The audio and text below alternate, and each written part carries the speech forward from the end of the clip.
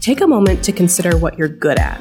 What achievement are you most proud of? Is there a skill you've spent years perfecting, or an activity or service cause you've passionately pursued? Well, if you're a high school student on the track to college, there may be numerous merit scholarships out there for you. And just like colleges and universities themselves, higher education scholarships are abundant and diverse. But unlike need-based financial aid, many of these merit awards don't consider a student's financial situation. Instead, they're doled out based on the student's accomplishments and talents, from academics, athletics, and the arts, to niche hobbies and interests. I'm Brooke Thames from Bucknell University, and in this episode of College Admissions Insider, we're talking all about merit-based awards. Who qualifies? How do you apply? And does a merit-based scholarship have any effect on your need-based financial aid? I'm Brian Wendell, also from Bucknell, and to help us cover all of that and more, we've invited Kevin Mathis, Bucknell's Dean of Admissions. Kevin oversees all things admissions at Bucknell and is an alum of Bucknell himself. He's joined us on the podcast before. You might remember his expert insight into topics like GPA calculation, test optional policies, and applying early decision and early action. We're so glad to have you back, Kevin. Hey. Hey, Ryan. Hey, Brooke. It's good to be here. Always happy to chat with you about admissions. Yeah, we're so glad to have you back. And so we hinted at it in the intro, but right off the top, for those who may not be familiar at all with merit-based awards, can you tell us how they differ from need-based financial aid packages? Absolutely. With need-based financial aid, families are submitting documentation to show their ability to pay for college. That could be through income, it could be through assets. So it's truly based on how much financial support does a student have from their family to attend a college or university. Really, the difference with merit is we're not looking at those things. We're really looking at what a student brings to the table, whether it's academically or some other talent that they might have. So for those merit awards that reward that talent, what are the different types that students should look out for as they launch their college search? And also, I want to know, do all schools offer these types of merit-based scholarships? Sure. And Brian, I'm going to start with the second question, which is, do all of us offer them? The answer is no. I have worked at institutions that do not offer merit-based awards. I have worked at 2 institutions that do, Bucknell being one of them.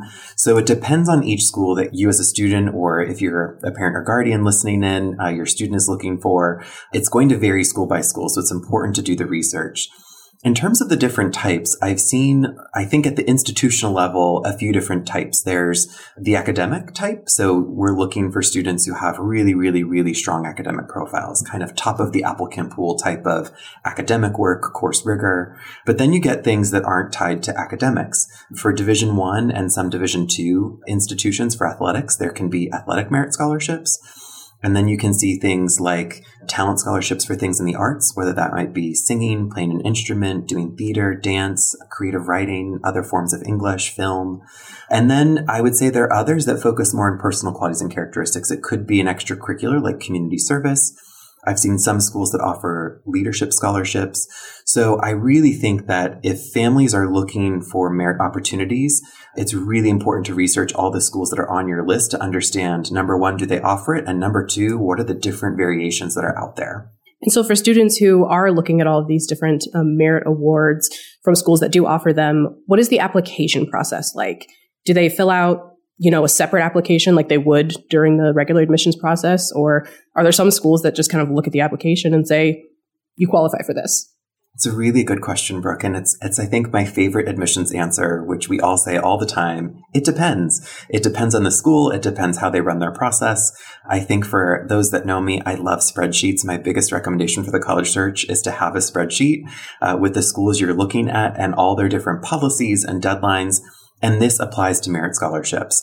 Students really need to pay attention to when is the application deadline for merit scholarships? Is it at the time that I submit my application? So for example, at Bucknell, our application deadline is November 15th for early decision 1, January 15th for early decision 2, and regular decision. And when students apply for merit scholarships at Bucknell, they have to submit those by that deadline.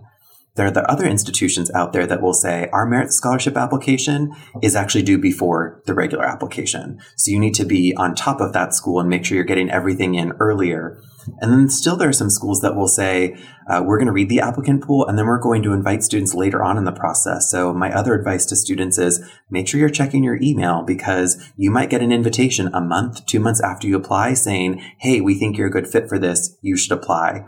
And then, Brooke, to your point, there are some schools you don't have to apply at all. They will just award them based on your application. They won't ask for anything extra. So again, going back to my spreadsheet comment, it's really important to pay attention to how those deadlines and the application processes work at each institution.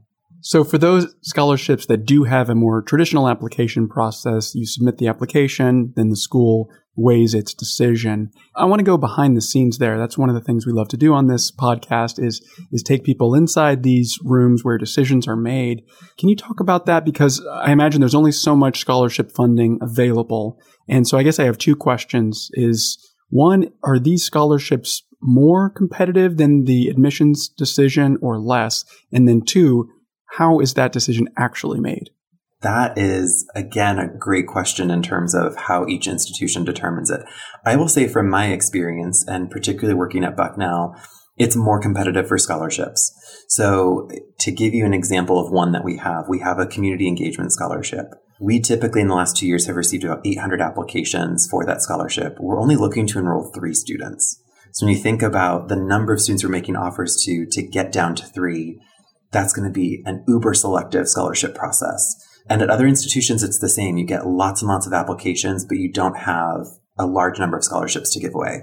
And I would say in those situations, we're really reviewing students in a holistic manner like we do in applications. So you're looking at not only the scholarship application, but then the full application to understand what is the student bringing to the institution, what are they bringing to the scholarship, and whatever is involved with it when they get to campus, and finding a good match for the scholarship, the student, and the institution. So it becomes a very holistic review process.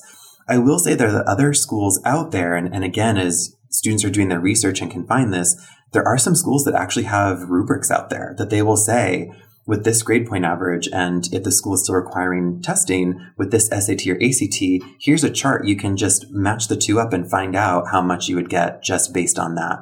So for some institutions, it might not be an uber selective process like I'm talking about. It could be very general and just saying, as long as you hit these metrics, you're going to get a merit scholarship. You mentioned involvement once you get to campus.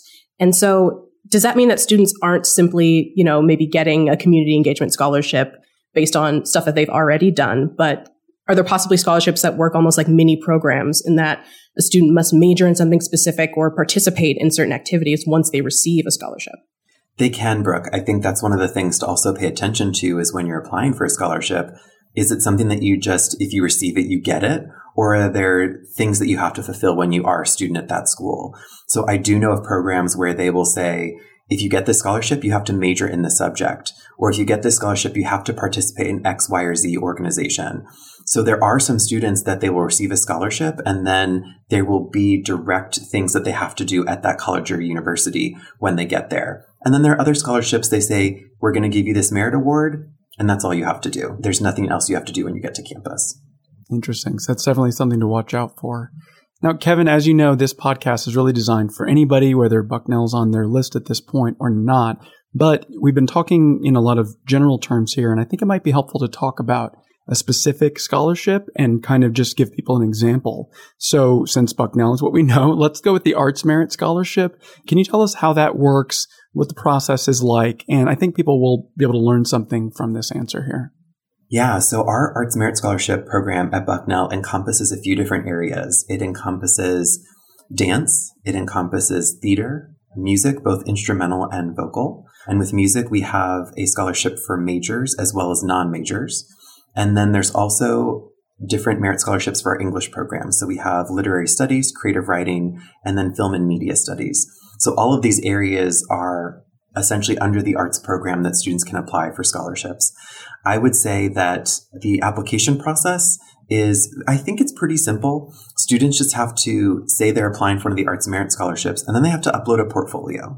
So students who are working in the arts can upload a portfolio for, theater that they've done. It can be writing pieces. It can be music performances. I did forget to mention a big one. We have studio art and art history. So portfolios for art are also available to upload. And basically the way the process works is that we are reading applications, and we are passing along those portfolios to our faculty to tell us who they think would be really great assets for talent in our departments. And then we actually fold that into our decision making. So as we're making decisions on who to admit to Bucknell, students who are looking really talented and really good in our pool, we'll make sure we're keeping them in the process so that we can potentially award them an Arts Merit Scholarship as part of their admission decision. And then with our program, there is a requirement to be involved. So majoring in that area, being part of the department, representing the department on campus is really important. And so what should students watch out for if they do need to submit a portfolio or pass an audition or even maybe attend a competition to qualify for a scholarship? What are some tips for them there? I would say that they need to pay attention to what's needed in the portfolio and to make sure that if you're thinking about an arts program or another program that might require you to submit supporting documents, that you get those together ahead of time. I think that's one of my big things is staying on top of deadlines, and you don't want to apply for a scholarship on the deadline date and then find out you have to have supporting documents that you don't have ready. So you want to make sure you have recordings, you have pieces of your art, or you have video of what you're doing. And then broadly, if you're not doing arts, other things that might require that, make sure that it's ready ahead of time. So when you apply for that scholarship, you can submit that information pretty immediately. I think the other piece is in terms of auditions or competitions, that type of thing, maybe interviews for scholarships. Again, it's really paying attention to what is this process at this particular school that I'm interested in? How does it work? And how do I need to manage everything to make sure I'm aware of it?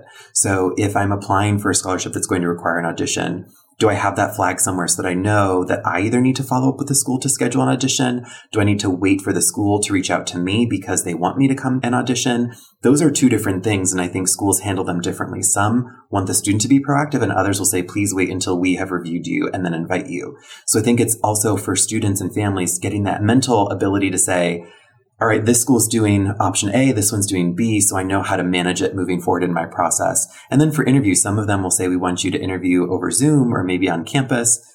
Being aware of that process and making sure that you're carving out time, that if you're invited, you have the time to go and do that because you don't want to miss out on those opportunities. And so for students who, pass the application process with flying colors and get those scholarships that they're after, you mentioned watching your email. Is it typically that they'll kind of learn about that via email, or would that be something that they learn about once they receive their, full acceptance to the university? How will students find out that they've gotten what they've been working so hard for? I find, Brooke, that most students find out with their admission decision. So I feel like a lot of these processes will take place in a way that allows an admission office to release a decision, a financial aid award, and let the student know if they've gotten this scholarship that they've applied for. There could be instances where students find out ahead of time. Sometimes they do. I think earlier on I mentioned that some schools have earlier application deadlines for merit scholarships, and some of those programs might actually do an earlier release to let students know that they're in that scholarship. So I think that, again, it's going to depend on institution, but most, I would say, would inform the student with their admission decision. Yeah, because you're going to want to know, well, I can go to this school if I get a scholarship, maybe, right? So that's an important piece of the puzzle. And that is a good segue into financial aid. And I know that merit scholarships aren't need-based, and that's a differentiator there, but they are still a form of financial aid. So can we talk about how a merit award might affect the financial aid package a student's going to receive? It can vary by school. So some institutions will say that a merit scholarship is in addition to your need-based aid. So whatever you're going to get for need-based aid, if you also get a merit scholarship, it will essentially kind of stack on top. There are other schools that will say your merit scholarship will first be applied to your need-based financial aid. So it will actually replace need-based dollars. And then if you qualify for more need-based aid on top of the merit scholarship, it will be in excess of the merit scholarship. So it really depends on the school's awarding policy and how they want to give away those dollars. And frankly, the budget implications for that institution, some of that drives how they're awarded. So it's really dependent on each school and how they're able to do it. It'd be ideal if there was like a blanket statement we could give there, I know, but it's just so different. Yeah. So, I mean, is that going to be outlined in the award letter? Like, are scholarships going to be factored into that? Or how does someone know this secret formula that the school might be using? I think it's just going to come from the financial aid award that students receive. And as they look it over with their family, so looking at how is my aid award structured? Am I getting need-based financial aid? Am I getting merit scholarships? Am I getting both? And then how is that impacting my family's ability to pay for college. So I think that the financial aid award will become really helpful to families as they start to navigate the end stages to understand the entire package together. So we've talked a lot about merit aid that comes from the schools themselves, but there's also a wide array of outside scholarships that students can search and apply for, right? Brooke, there are a lot of scholarships out there that aren't at institutions. So I think that's the other important thing for students to be thinking about as they navigate the merit scholarship landscape. Are you doing searches for merit scholarships that will not be given out by a college or university? There's a resource that I know a lot of folks use. It's called fastweb.com. And FastWeb is essentially a giant database of merit scholarships. And they can range in value, right? There are scholarships that can be $50 or $100 up to thousands of dollars a year. And they can be for lots of different things. You know, it can be for things that we've mentioned today, or it can be very, very specific things like you need to be left-handed, or you need to have a certain color hair, or you need to be a twin. It's interesting how people set up scholarships and what they want students to bring to the table. But that's a way for students to be thinking about how to find merit opportunities that aren't at the schools that they're applying to. And again, if you do some research, you can apply for a lot of them and see how they turn out and maybe get a lot of outside funding for your college education. And there's some in your local community too. I know in the area I grew up in, like the Lions Club or some of the other local organizations did their own scholarships that they would have students apply for, and they would give them the money to then take to their institution with them. So even in your local community, there might be organizations that have scholarships available. I wouldn't scoff at $100, $500, because that's all going to add up, right? And certainly every bit helps and can add to your financial aid package that you're getting, right? Yes, I would say in most cases, yes. The thing that you have to, again, maybe ask a financial aid office is their outside scholarship policy.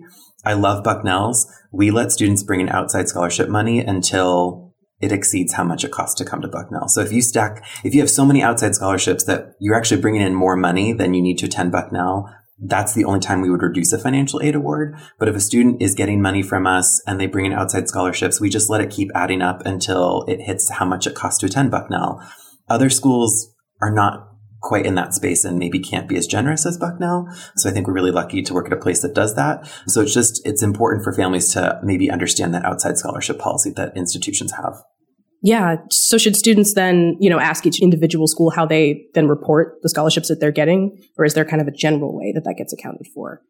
I don't think it hurts to ask. One of the things I always like to demystify when I talk to families is that our colleagues in financial aid are just as happy to talk with you as folks in admissions. They want to help just as much as we do. They want to make sure you understand the financial aid office, the paperwork that's required, and any policies you have questions about.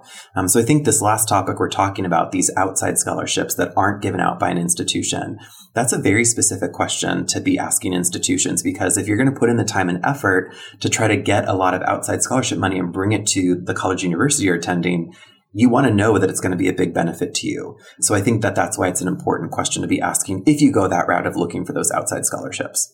So as we round out this episode of College Admissions Insider, I think it'd be great to end with some general advice for students who are exploring merit-based aid awards. How can they get an idea of, the scholarships that they qualify for, and how can they put their best foot forward when applying?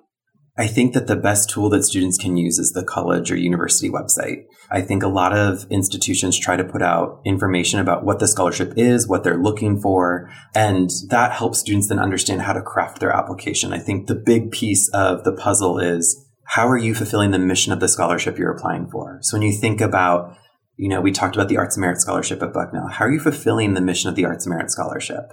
How can you put yourself in a light that then makes it attractive to us at Bucknell to say, this would be a great student to have this scholarship on our campus, or for any scholarship for that matter. But going back to, what is this scholarship? Why do I fit the criteria? And what do I bring to the table to represent this scholarship at the school? And I think the more that students can do that, the more that institutions will see how the student fits into the bigger picture of the university as well as that specific program. That's great. And that's such great advice. Think about what the university is looking for and what you bring to the table. I love that. Well, thanks, Kevin, for joining us. This has been another great episode of College Admissions Insider, and we just really appreciate your expertise and your willingness to explain all these complex topics to us. Always happy to chat with you both. It's always so much fun. And thanks to everyone out there for listening. If you're a fan of the podcast, please take a moment to rate, subscribe, and share this episode with the students in your life. We'll be back with another new edition of College Admissions Insider in just 2 weeks. In the meantime, please send us your questions, comments, and episode ideas to podcast@bucknell.edu. And yes, we read every email you send. We also invite you to follow Bucknell on your favorite social media apps. Just look for @BucknellU on Instagram, Facebook, Twitter, YouTube, and TikTok. We're everywhere. You can also follow our student-run Instagram account, which is @IamRayBucknell. Until next time, keep on reaching for your dreams and your dream school.